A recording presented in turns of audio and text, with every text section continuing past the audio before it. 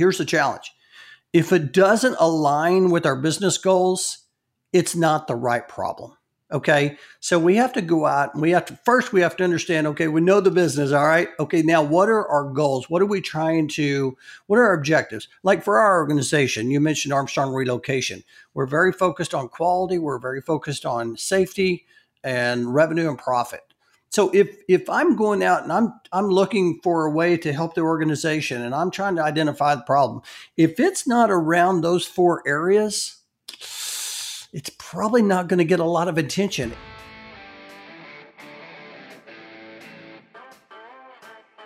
Good morning, HR. I'm Mike Coffey, and this is the podcast where I talk to business leaders about bringing people together to create value for shareholders, customers, and the community. Please follow, rate, and review Good Morning HR on Apple Podcasts, Stitcher, Spotify, or wherever you get your podcast. You can also find us on Facebook or at goodmorninghr.com. For as long as I've been in and around HR, and that's almost 30 years now, I've heard HR professionals bemoan the fact that they don't have a seat at the table. But when I look around, I see plenty of strong HR leaders driving change and moving their organizations forward, both inside and outside of the C-suite.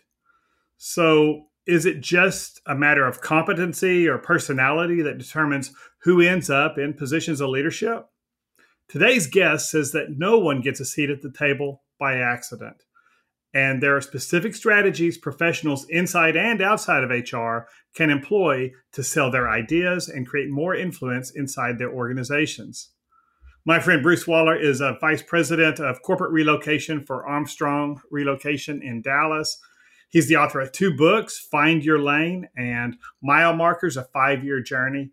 He also blogs and hosts the Life in the Leadership Lane podcast.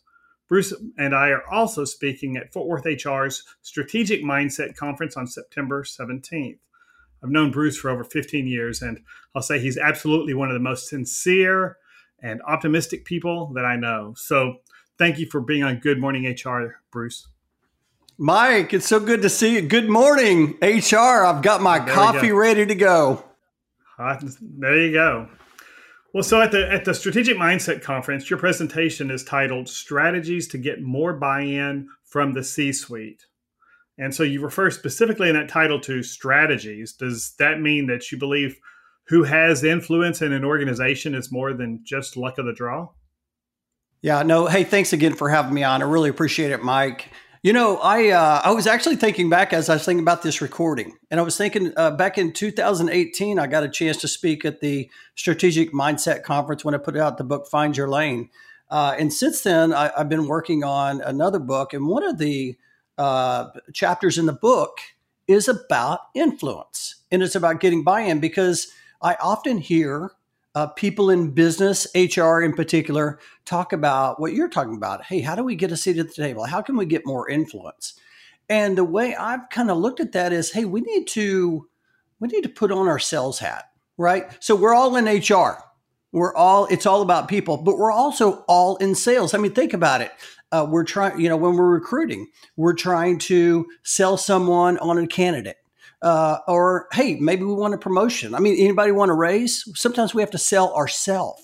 And so when we talk about strategies to get buy-in with the C-suite, there's a sales process that we all must go through. And if you try to skip steps, you're going to have a hard time.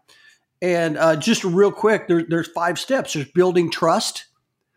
There is finding a problem or finding the right problem. We're going to talk about that. Once you find that problem, then you got to build that business case, right? You got to sell that idea. And then, of course, then you have to have people within the organization.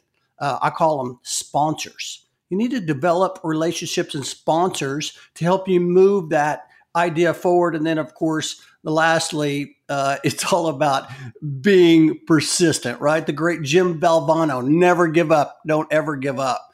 And so, one thing I think is important is that we all just take a step back and say, are we applying these things as we grow in our organizations? So that's what I'm hoping to share with everyone, and hopefully some people will get a good takeaway from it. Well, so in HR, there are recruiters, and then there's everybody else.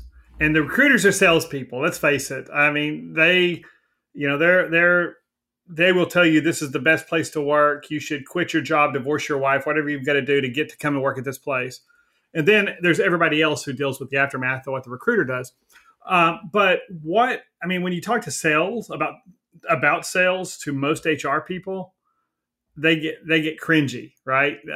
It's intimidating, or their idea of being salesy looks like, buying a car secondhand at a used car lot.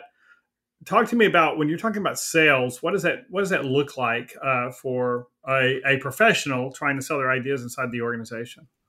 Yeah, it's a great point. I remember when I joined Armstrong Relocation, I was on the operations side before Armstrong for about 8 years. And when I joined Armstrong, I joined on the sales and marketing side. And I remember thinking, sales. It's like think about a used car salesman. You're driving up and there's 5 white shirts to come out that want to sell you a car. That's not what this is really all about. This is all about really building. Let's just start with building trust, developing relationships within the organization. And one of the things that I think is important to kind of point out here is that the reason why I think salespeople get a bad name is because 3 out of 4 salespeople are not listening, right? They're just out there pitching their products. They're not out there trying to figure out what's needed or what needs to be shared or whatever the case may be. And so that's one of the reasons why a lot of times when people have a hard time developing influence in the organization, it's because they skip that very first step. The very first step is building trust, right? Well, building trust requires building relationships. And a lot of times that takes a long time to do. And a lot of times people will, I'm going to call them mediocre salespeople. I don't have time. I just need to make the sale. They skip that first step and they go right to trying to find the problem. Well, if you haven't built that trust, you're going to have a hard time even getting someone to buy in on the problem. So when I'm talking about sales in the organization, I'm talking about really selling yourself, building relationships with others. And like I said before, a lot of times, even as an HR leader, you're going into the leadership team and you're trying to sell your ideas or what you try to accomplish with your leadership team as well. And so that's really what it's more about. It's not necessarily selling, but it's more about, hey, let's all come together, let's build some relationships and let's work together to try to figure out how we can move forward.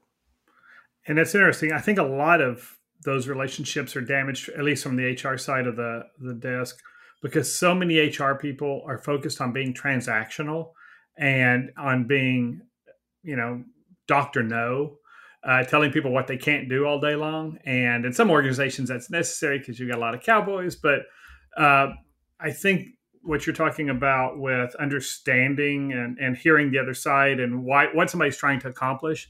And there may well be something that, hey, you can't do that because of Title VII or the ADA or whatever.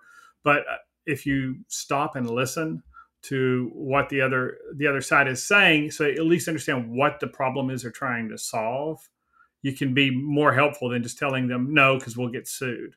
And I think there's a lot of HR people that aren't listening beyond, oh, we can't do that.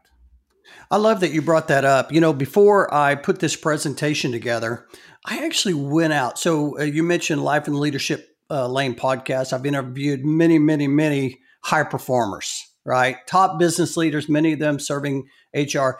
I went out to them and I asked them, hey, on these 5 strategies, what would you say, what's your perspective around these? So for example, on the first one, we're going to talk about, building trust. It comes from developing relationships. We talked about that, right? But one of the business leaders said, hey, you got to know the business. You have to learn the business and not just know the business, but the acumen, right? He talked about quickness is understanding and dealing with a business situation.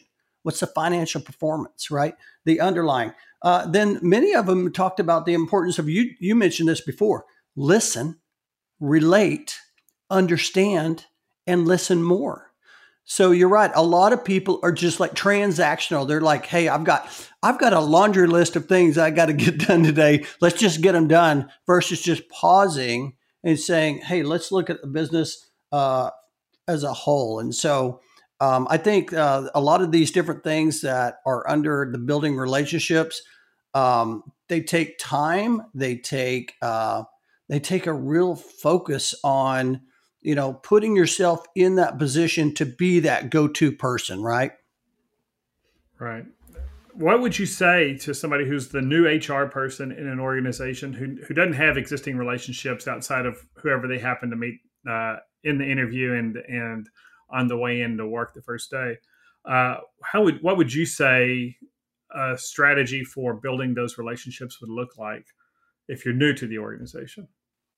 Yeah, I think the first and foremost thing is you gotta walk through the crowd, walk slowly through the crowd. I heard John Maxwell say that years ago, and it's taken me a while to figure that out. But what he's basically saying is, get up from behind your desk, go out and talk to the people, and not just about what are you doing business wide. Get to know them, right?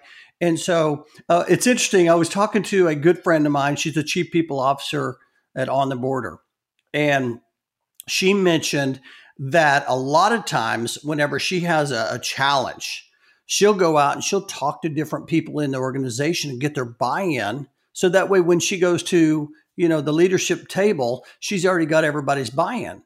Well, every once in a while, you're going to find someone that doesn't necessarily agree with what you have to say. And she said, those are the people that help her the most. And I just love that because she said, now what I do is I will first go to those people and say, hey, tear some holes in this, what I'm thinking. Tell me what you're thinking. And then all of a sudden she takes it back and she answers all these objections. So now when she goes to the table to try to get buy-in, she's already answered the objections and now she has that buy-in. So what I would say is this, you just got to get out and you got to develop those relationships, get to know people, ask those questions. Hey, what's going good here? What can we improve on?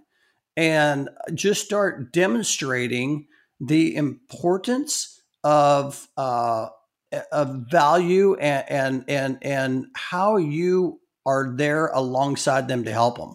Mm-hmm.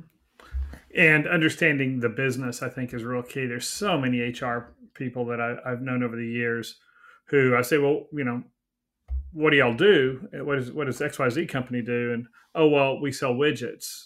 Okay, so tell me about that. Well, we sell widgets. Well, what do your customers use the widgets for? Or, where's your place in the market? How do you differentiate between the other widget makers and things like that? And they don't know. And I think that's a sign of a person who's, all they're ever going to be able to do is transactional HR. They're going to be able to get payroll out on time. They're going to be able to, write policies and procedures to keep you from getting sued. But if they don't understand how the business makes money, I don't even understand how they can recruit the right people if they don't understand the strategy and just the basics of why the business exists and who they serve. When I was taking my HR certification many years ago, I remember Barbara Hoover. The very first thing she said, day one of class, you have to know the business. So important. I was thinking about also, as we talk about, some things we can do, you can ask someone for a 15-minute meeting and not just to go in and just say, hey, how's it going? And, talk about the weather. It's really having questions in front of you saying, hey, listen, I want to help you. I want to learn more about your department or your side of the operation. What challenges are you facing? What's important to you? And how does this impact our financial goals? And I think when we approach things like that, then people look at us differently too. They're like, hey, you know what? They mean business here. They're here to like really learn and try to figure out how can we help. And so I think we can certainly make traction there as well. One of your other strategies after a relationship, I think it was identify the problem that you want to solve. And so by that, do you mean go out and figure out what's the problem that I can contribute the most to solving and help develop an answer to, and then go sell it to my peers or to the leadership? looking for that first big win. Is that kind of your approach, or tell me what you mean by identify the problem? Yeah, no, that's a great question, Mike. And I think a lot of times we often approach it that way. But here's the challenge. If it doesn't align with our business goals, it's not the right problem. Okay. So we have to go out and we have to understand, okay, we know the business. All right. Okay. Now what are our goals? What are our objectives? Like for our organization, you mentioned Armstrong Relocation. We're very focused on quality. We're very focused on safety and revenue and profit. So if I'm going out and I'm looking for a way to help the organization and I'm trying to identify the problem, if it's not around those four areas, it's probably not going to get a lot of attention. It may go on the, I have a yes list and a not yet list. It may go on the not yet list. And then all of a sudden I'm frustrated because, wait, I think this is the problem. But yet the organization trying to reach where they want to go, it's not a big enough problem. So I think first and foremost, we got to go out and we got to align what's the business goals, what are our objectives, and how can we improve those numbers? And when you find those problems, I think that you've got something there. And let's take a quick break. Good Morning HR is brought to you by Imperative, premium background checks with fast and friendly service. If you're an HRCI or SHRM certified professional, this episode of Good Morning HR has been pre-approved for 1/2 hour of recertification credit. To obtain the recertification credit information, visit goodmorninghr.com and click on Recert Credits. Then select episode 5 and enter the keyword Waller. That is WALLER. On Thursday, September 9th, I'll be hosting a webinar entitled Using Organizational Values as a Planning and Accountability Tool. This webinar is approved for 1 professional development credit for SHRM certified professionals and 1 hour of business recertification credit for HRCI certified professionals. You can register for this free webinar at imperativeinfo.com. And if you're listening to this program after September 9th, you can still watch the recorded webinar on our website for credit. And now back to my conversation with Bruce Waller. When you're talking about building sponsors, that's something I think that's intimidating also to a lot of HR folks. They will, outside of HR, they don't have a lot of those connections, and especially if HR reports up to the CFO maybe or somebody like that, and they're all black and white numbers, and we're HR, and there's a lot of gray area and ambiguity sometimes. How would you suggest somebody go find I guess you identify the problem, and then is it just a matter of figuring out who that problem affects the most and starting with that person? Yeah, I think, you identify that problem, and now you got to build that business case and develop these sponsors. And, it's interesting. I love to say this, your network is your net worth. Okay. You have to build a network, and not just outside the organization, but inside the organization. And, I use a term, invest in the people zone, but I've always tried to use, a couple things. Number one, you've got to use the 100-0 rule. Okay. The 100-0 rule says this: you serve 100% and you expect 0 in return. You figure out a way to help people, and eventually they will help you too. But, I had a colleague in our organization. He always talked about the importance of Connect 4. And he was a great salesperson in our organization. And what he meant by that was, I want to know 2 people across my vertical, and I want to know 2 people up and down. And that way I've got these 4 in this sphere. And if somebody leaves the organization, I don't lose that relationship. I still have these other 3, and I just continue to know these people. And so, I had a guest on my podcast, week 7. His name is David Windley. He is the former chairman of the board for SHRM National. And he mentioned this about sponsors. I was asking him about the importance of mentors in an organization. And he said, mentors are great. They can give you advice. They can help in a lot of ways. But sponsors can move your projects through the organization. they can move them over the finish line. So we got to find those sponsors. And the way to do that is just to continue to serve people.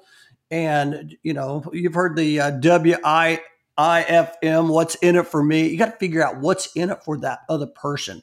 Figure out how can you help them.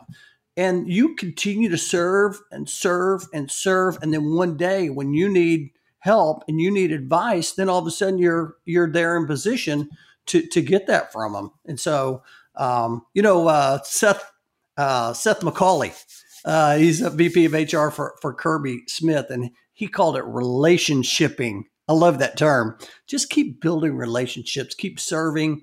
And that's really how you do that. And you called it 0 to 100, give them 100% and expect zero back.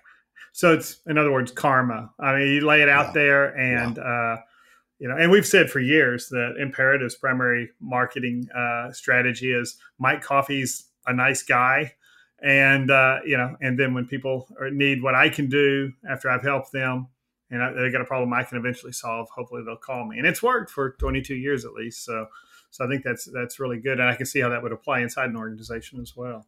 Yeah, no question. I've even had high performers tell me, hey, maybe even consider a meeting before the meeting. So in other words, you're getting ready to go into your big meeting, schedule a little 10-minute meeting beforehand with whoever you're wanting to help sponsor that project and say, hey, Joe, or hey, Sally, here's what I'm trying to do here. What do you think about this? And even start that drip campaign. So, you've heard drip campaign marketing.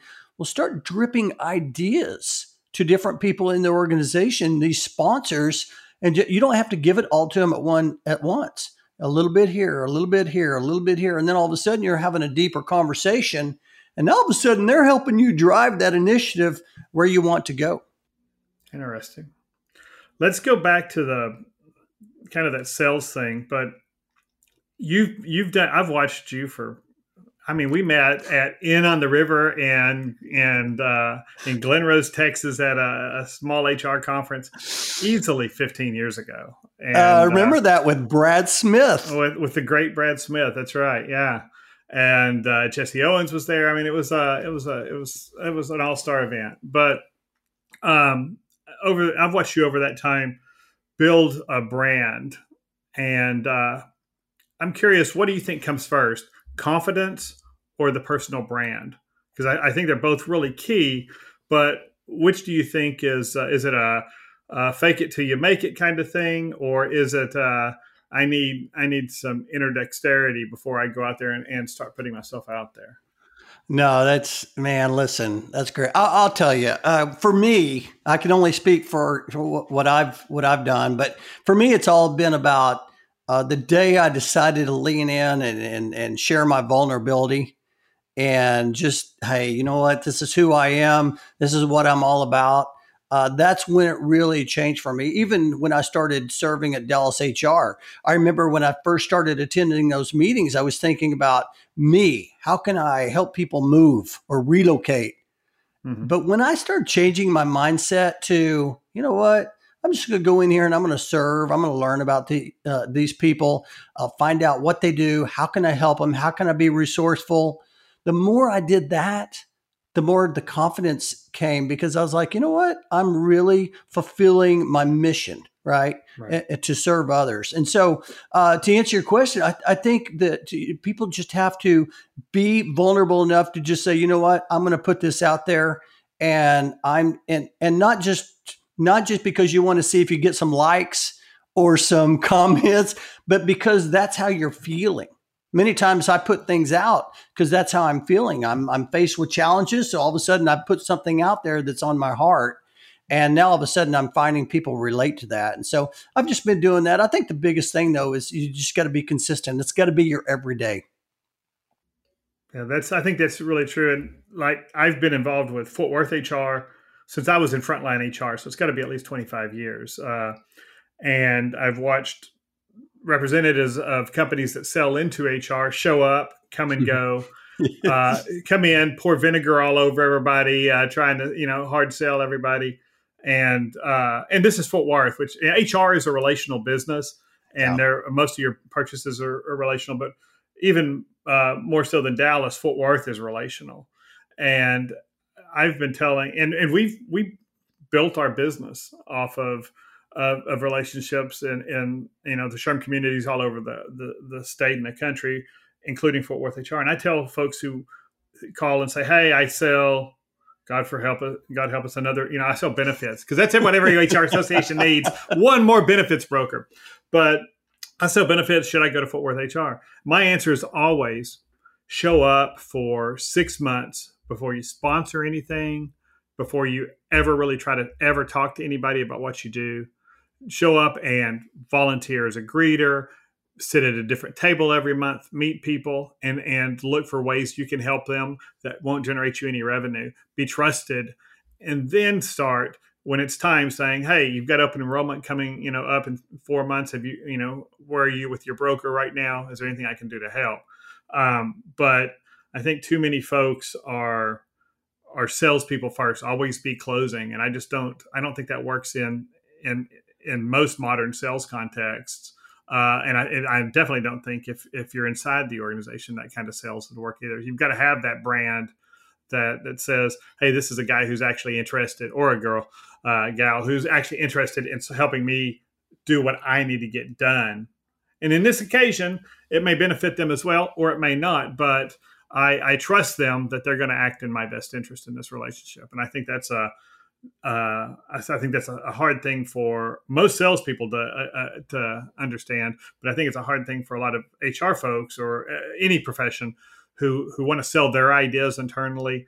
They often haven't done the spade work yet inside the organization to have the relationships where they've got that credibility. So I think that's helpful.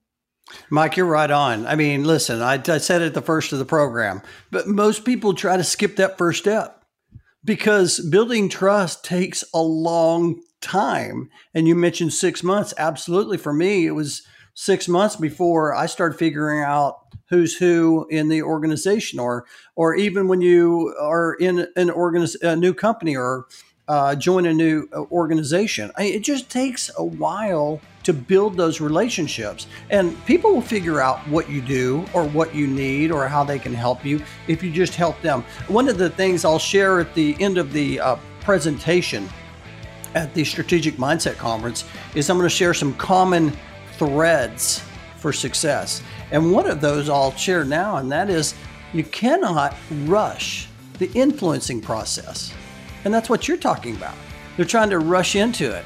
"Hey, how you doing? I'm Bob. I've been with XYZ company for 3 years, and you want to buy? No, I don't. And it's a turnoff. And so that is definitely not the way you build trust. You build trust by what we talked about earlier. You got to go in and you got to find out what's important to that other person, and just one day at a time, one brick at a time. And then one day you look and, you'll say, "Hey, where'd that house come from?" You built that house. And, I've been with Armstrong now for 17 years, and it just takes time. But if you stick with it, good things can happen. And that's a great place to leave it. Thanks for joining me, Bruce. And I know we're both on stage at Strategic Mindset. This is, I think, the 12th annual one. And I was privileged to be on the committee that came up with that idea for Fort Worth HR years ago, before I was president there. And I'm glad that they've continued it. It's so for those who aren't familiar, if you're HRCI certified and you need business credits, it's a full day of business credits. And we'll have the link in the show notes, but you can go to fwhr.org for details on that too. Thanks a lot, Bruce. I really appreciate you being here. Hey, Mike, thanks for having me on. I cannot wait to see you on the 17th, my friend. We'll see you then. And thank you for listening. You can find previous episodes, show notes, and contact info for our guests at Good Morning HR or on Facebook, Instagram, or YouTube. And don't forget to follow us wherever you get your podcasts. Rob Upchurch is our technical producer, and Imperatives marketing coordinator, Katie Bautista, keeps the trains running on time. And I'm Mike Coffey. As always, don't hesitate to reach out to me if I can be of service to you, personally or professionally. And I'll see you next week. Until then, be well and keep your chin up.